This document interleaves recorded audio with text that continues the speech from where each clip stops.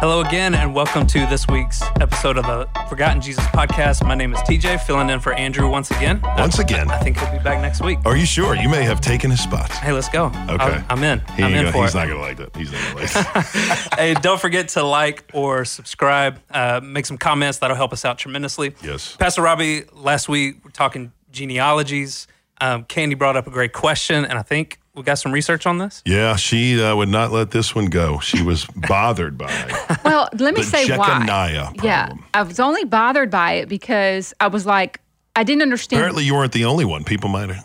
Yeah, like had the what same was issue. wrong with Jeconiah? And the reason I was asking that is because Josiah, it says Josiah fathered Jeconiah, and Josiah was a great king. Right. Among many that were not. And so I'm thinking, well, what was wrong with Jeconiah? Yeah, and let me say this too, because last week we talked about how if it says you fathered, technically if you say Abe Ross fathered Ryder Gallaty, technically you could say that because he is your dad. In a sense, he fathered you, and then you. So in a sense, genealogically, you could say he was the father because Jeconiah is not the direct descendant of Josiah. There are people between him. Okay. It's good to clarify that. First thing to clarify. Number two is there are different names for Jeconiah in the Bible. Right. We read one earlier. There's Jeconiah. There's Coniah. There's another name for Jeconiah. So you got Jehoiachin. Yeah, some name we can't pronounce in Hebrew. But okay, and then the third issue, which is the big deal. We went and did some research and found this out. Okay, the reason Jeconiah was disqualified from being of the line of the Messiah was because when the people were shipped to Babylon, Jeconiah actually acquiesced to the Babylonian Empire. And the Bible says in 2 Kings chapter 24, verse 9, that Jeconiah was cursed by God for all his evil deeds that he did. Oh. Yeah. That's unfortunate. All the evil deeds that he had done and his fathers had done. And so they were cursed. And because of that, when Nebuchadnezzar seized the city, the Chaldeans came in, and he actually surrendered to them to save his life and his family's life. And I think because of that, that's where God said, no, you're disqualified from you saved your life, but you cursed your lineage. So he was a traitor in a sense. In a sense, he was a traitor. So he died in Babylon many years after that. And so he's out of the picture. And again, that's what we talked about. That's what Matthew's doing. He is basically saying, we know Jeconiah is Joseph's lineage, and that's okay because Joseph's not the father of Jesus. He had nothing to do with the birth of Jesus, in a sense, okay? Let's move on. We're going to talk about the Tanakh in the lineage of Jesus. And after this, are you ready for this? After this, we hopefully will get into the birth narrative of Jesus. And folks, we have a lot on the horizon. We have a lot on the horizon, literally, on the horizon of the birth of Jesus. We're going to talk about how I should save it. The wise men may have been disciples of Daniel. Okay, so we got a lot of neat things on the horizon. Okay, let's get into the Easter eggs, okay? What Matthew is trying to do, again, is he's trying to show a couple things to the audience who knows what he's talking about. Now, just kind of a refresher. The Hebrew Bible, different than the English Bible you have in your hands today, okay? What is the major difference between the... Sorry. Oh, wow. Didn't even finish, but that's okay. Well, I'm thinking in my mind right now. That's all right. No, you were talking about it too. So, okay. No, you were thinking and speaking at the same time. Okay. So, no, you're right. Do that a lot. Poor TJ, he didn't even have a shot at that one. I did. Yeah, didn't have a shot. It's all good. That's okay. Okay, so the Tanakh, or the Hebrew Bible, is called the Tanakh, okay? Our English Bible today, our Bible in our hands today, is the exact same Bible. Talking Old Testament here. Old Testament. Remember, for the Jewish people, the Hebrew Bible is the only testament. It's not the Old Testament. The same Bible, same books.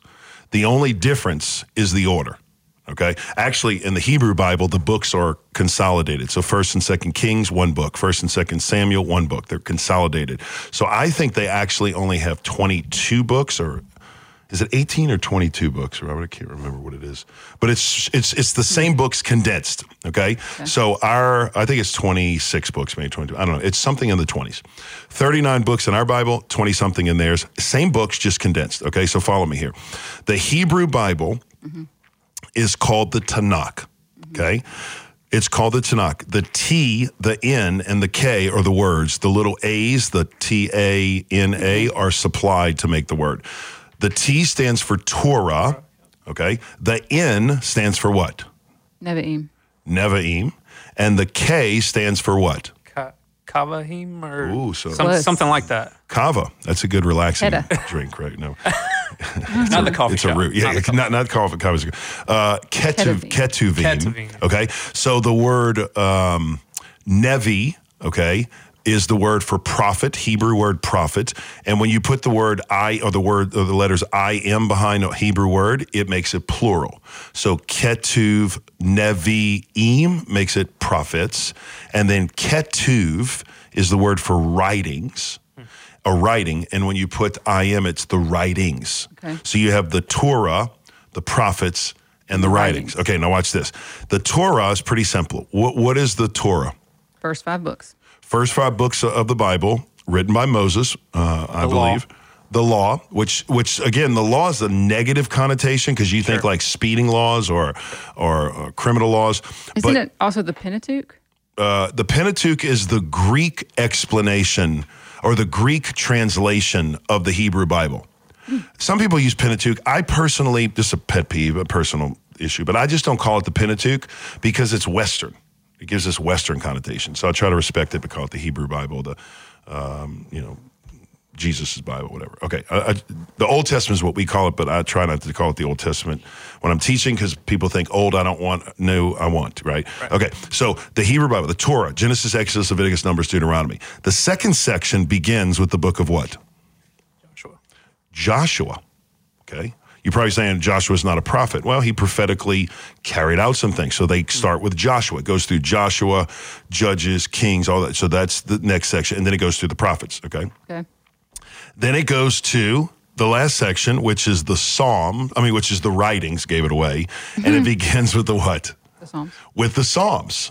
And Ecclesiastes and Proverbs and things like that. Okay, so that is the Tanakh, okay? That is when the Bible says, I truly tell you that until the law and the prophets passed away. What he's basically saying is that's code word for the Tanakh, the whole Old Testament Bible, okay? Right. Now, the Tanakh had different sections that started. So you have the Torah, the law, the way, Joshua, Psalms, okay? Now, I want you to look at the genealogy, and I want you to see where Matthew is going to give a nod to all 3 sections of the Torah or the Tanakh.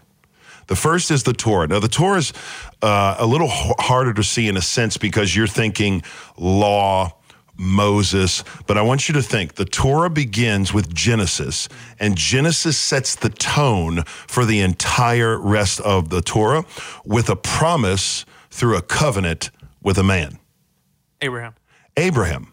Okay. So Abraham, in a sense, begins the covenantal relationship with God and Israel. So Abraham has how many sons? 2. Well, how many sons? How many descendants through Abraham we see in Genesis? That's the wrong question. Yes, he has sons. But Abraham has Isaac. Isaac has who? Jacob. And Jacob has 12, right? So you have 12 sons. Matthew includes Judah, which is interesting. Of all things, Judah, it says, is the star or the scepter that will rise to prove the coming Messiah. So it's interesting he does Jacob, Judah here. And he closes the genealogy with Jacob, Joseph. That's interesting. So I know it's different, Jacob, Joseph, but I do think it's a nod of a bookend between Jacob and Judah where the star, the scepter will rise. Basically, I bless Judah as one of my descendants. And at the end, you have Jacob, Joseph. Joseph was the dreamer who was the savior of the whole nation. And now Joseph will be the father, in a sense, by a surrogate father of Jesus, who will be the savior of the world. So I think that's another connection, but we'll digress. So the first section, Abraham, Isaac, Jacob, is the Torah. Okay, because that begins the covenantal relationship. Okay. The second one we're looking for is the prophets. Okay, the prophets. Where do we find the prophets in? And I'll give you a hint. It's between 7 and 11. Between 7 and 11. Start with Solomon, huh? Close. I want you to go down. Let's hone in verse 10. Let's go down to verse 10. It gets even closer. Verse 10. Hezekiah? Nope. A little further down. Amos. Amen.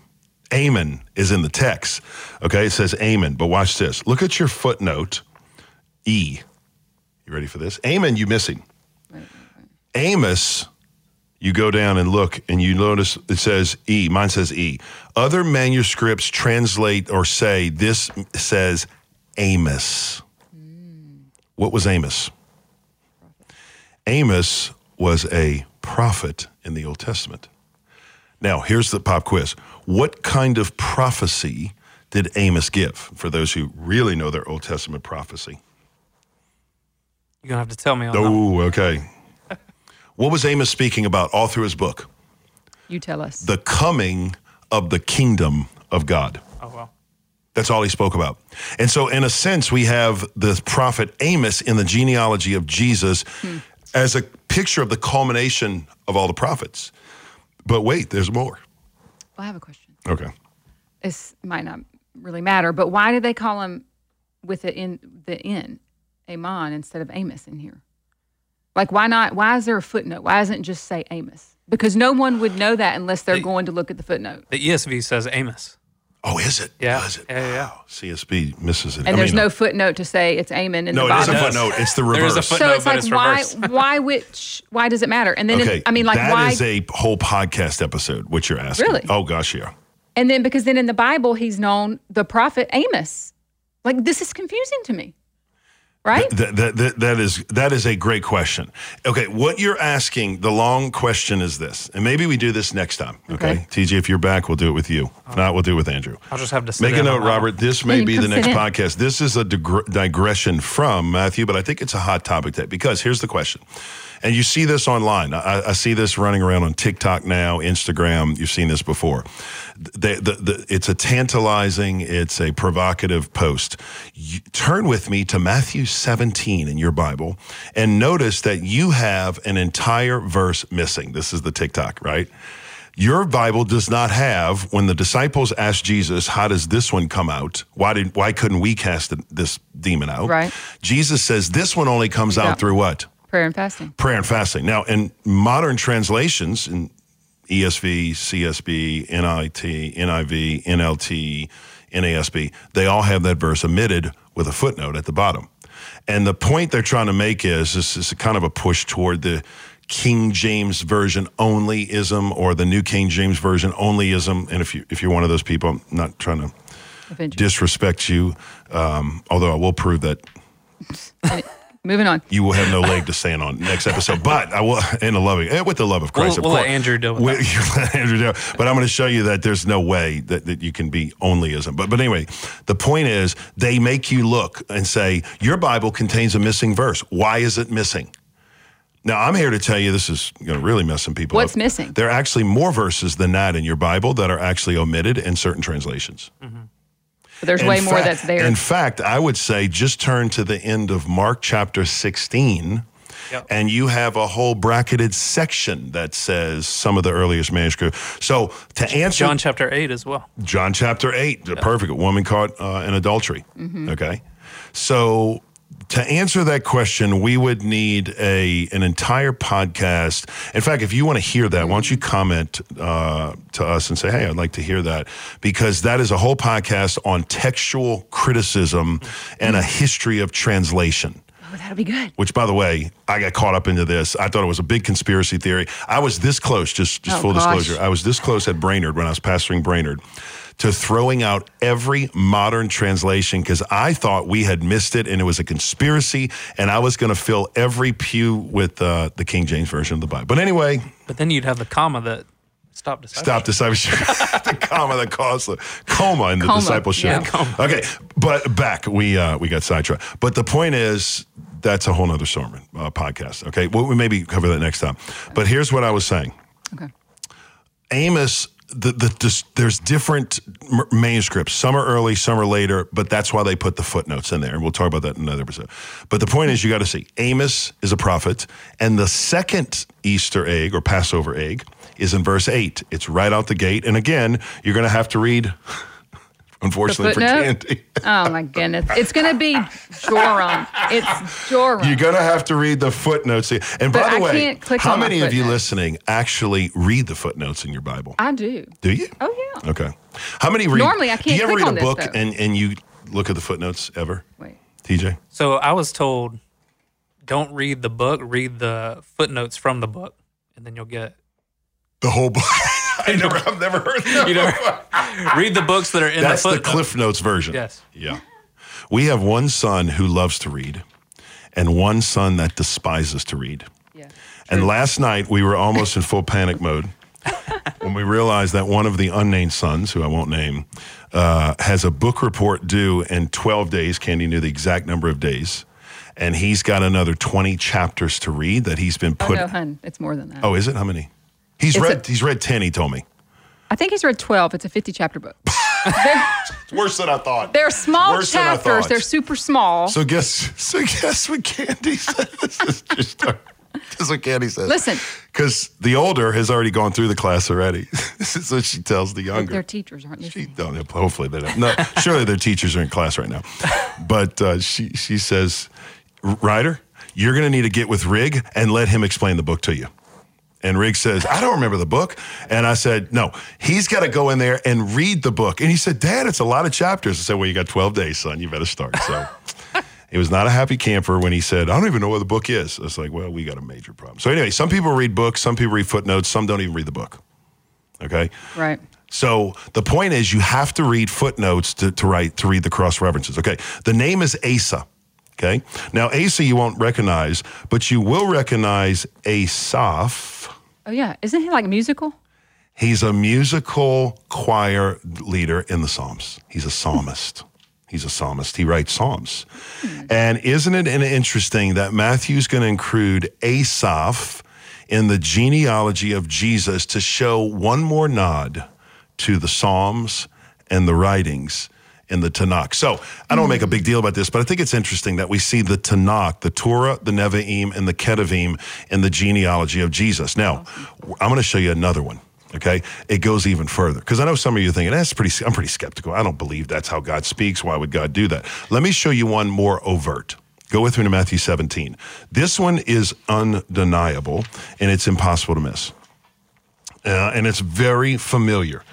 You're going to know this passage well, and you have read this your entire life, and you have never seen this because, again, I have too, and I came to the realization of this. No, we haven't seen it. Well, I haven't seen it. Let me say it. Okay. Okay. I want you to read. This is the Transfiguration. Okay. There is so much here, and maybe in 2028 we'll get to this. At this rate. Should I stop asking questions? No, I love the questions. You know me. I don't hunt rabbits, but if I did, it would be on this podcast because I love hunting rabbits, right? Go ahead. All right. Read Matthew 17, verse 1, and I want to show you the Transfiguration, and I'm going to point out just a couple of things here and there, but we'll get to the point, okay? Okay. 17:1. 17:1. Okay. After 6 days, Jesus took Peter, James, and his brother John and led them up on a high mountain by themselves. He was transfigured in front of them, and his face shone like the sun. His clothes became as white as the light. Suddenly, Moses and Elijah... Okay, by the way, stop there for a second. Okay. What version are you reading? I don't know whose Bible this is. That should be my Bible, but it says his clothes were shown as white as the light? It says... Oh, okay. His you're clothes right. became white as okay. light. I'm behind you. Sorry. Okay, yeah, you're right. Yeah, I was like, Sheila. wow. Okay, yeah. Okay, so... Keep going. No, just stop for a second. His face was transfigured. Now, right away, remember Matthew's theme. One of Matthew's themes is, and I know we're way into Matthew, but one of Matthew's themes is Jesus is the what? Moses. The new Moses. The better Moses. Yeah, the new Moses. Yeah, the complete Moses. Ooh. What Moses was incapable of doing, Jesus is going to show us he did. What were you going to say? I was going to say, you're talking about when Moses comes down the mountain and his face is... Yes. See, this is how you have to teach yourself to read the Bible, particularly the Gospels. What I've spent my life studying is the Gospels. I mean, Paul and in the New Testament, they're there. But in the Gospels, they're everywhere. So every time you're reading the Gospels, you're slowly... You got to read the Bible like you're chewing on a fine steak, right? You ever go into like a nice steak restaurant, TJ? And Went to Chop House the other night. oh man, that's the best in our town, by the way. Chop I House thought you good. liked Texas Roadhouse. In town. That is intimidating. By the way, Texas Roadhouse is so underrated for people who laugh at me, but I'm telling you, anybody agree? He loves the best it, yeah. steak for the money in town. Now, if I'm going to go out Chop House is nice, in I'd town go to too, like E3 or Oak Steakhouse or Halls. But you know what I'm talking about, Vivian. You and Kelvin go out and you're chewing on this nice and you're savoring it and you're enjoying it. You don't rush and eat the thing and you're done, ready to go home. That's how you need to. Sorry. I do that sometimes, but that's only at home. But when I go out in a nice restaurant, I like to take my time, even close my eyes every now and then, savor it. Golly, so good. That's what you need to do with Scripture. Mm-hmm. Some of you need to stop trying to complete a Bible reading plan to check a box at the end of the morning. And you would do better to stop reading chapters of the Bible and start just marinating on verses of the Bible, okay, with all due respect. A good question that I ask is, where have we seen this before in the Scripture? So like here, for instance, where have we seen someone have a face that shines? Good question. Good question. Okay, so right away, we've already seen this in Exodus chapter 34, verses 29 through 35, when Moses is coming down and his face is shining. But I'm keep surprised going. that's not a footnote. Do you know what I'm saying? Well, that would be like a kesher. That would be a cross reference. Okay, so there's a difference between a footnote and a cross reference.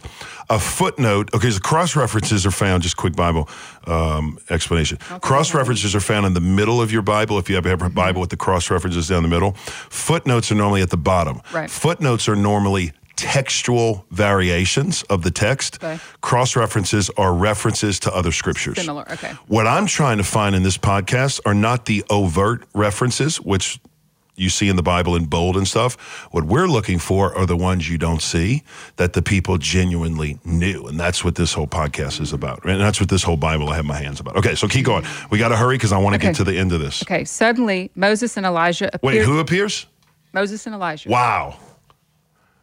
Matthew's like, just in case you didn't get it. God's like, just in case you don't get what's going on, let me just, Mo, get off the bench. Let's go. Need you back in the game. It's like, okay. Me? Yep, come on in. So him and Eli are back. Mo and Eli appear. Okay. They appeared to them talking with him. About what? Then okay, keep going. Sorry. Keep going. Messing me up. Okay, sorry. Then Peter said to Jesus, Lord, it's good for us to be here. If you want, I will set up 3 shelters here. One for you, one for Moses, and one for Elijah. Keep going. Okay. Now, here's 2 things I want to show you. What is Moses? What does Moses represent? The law, Torah. The Torah. And what does Elijah represent? The prophets. Wow. A law and the prophets. Okay, I want to find this real quick. Where is the transfiguration? I think it's Luke. I'm going to show you this. In Luke, I'll show you an interesting little insight if I can find it on the fly. The transfiguration in Luke shows us one line, he says, about what Moses and Elijah came to talk about. And that is, you might know where the transfiguration, I should know this. My Bible, of course, has no references, no cross-references. It's just a Bible with spaces so I could take notes, which is helpful for what I'm trying to do, but it's not helpful when you're trying to find a cross-reference. Robert, do you have the cross-reference of Luke?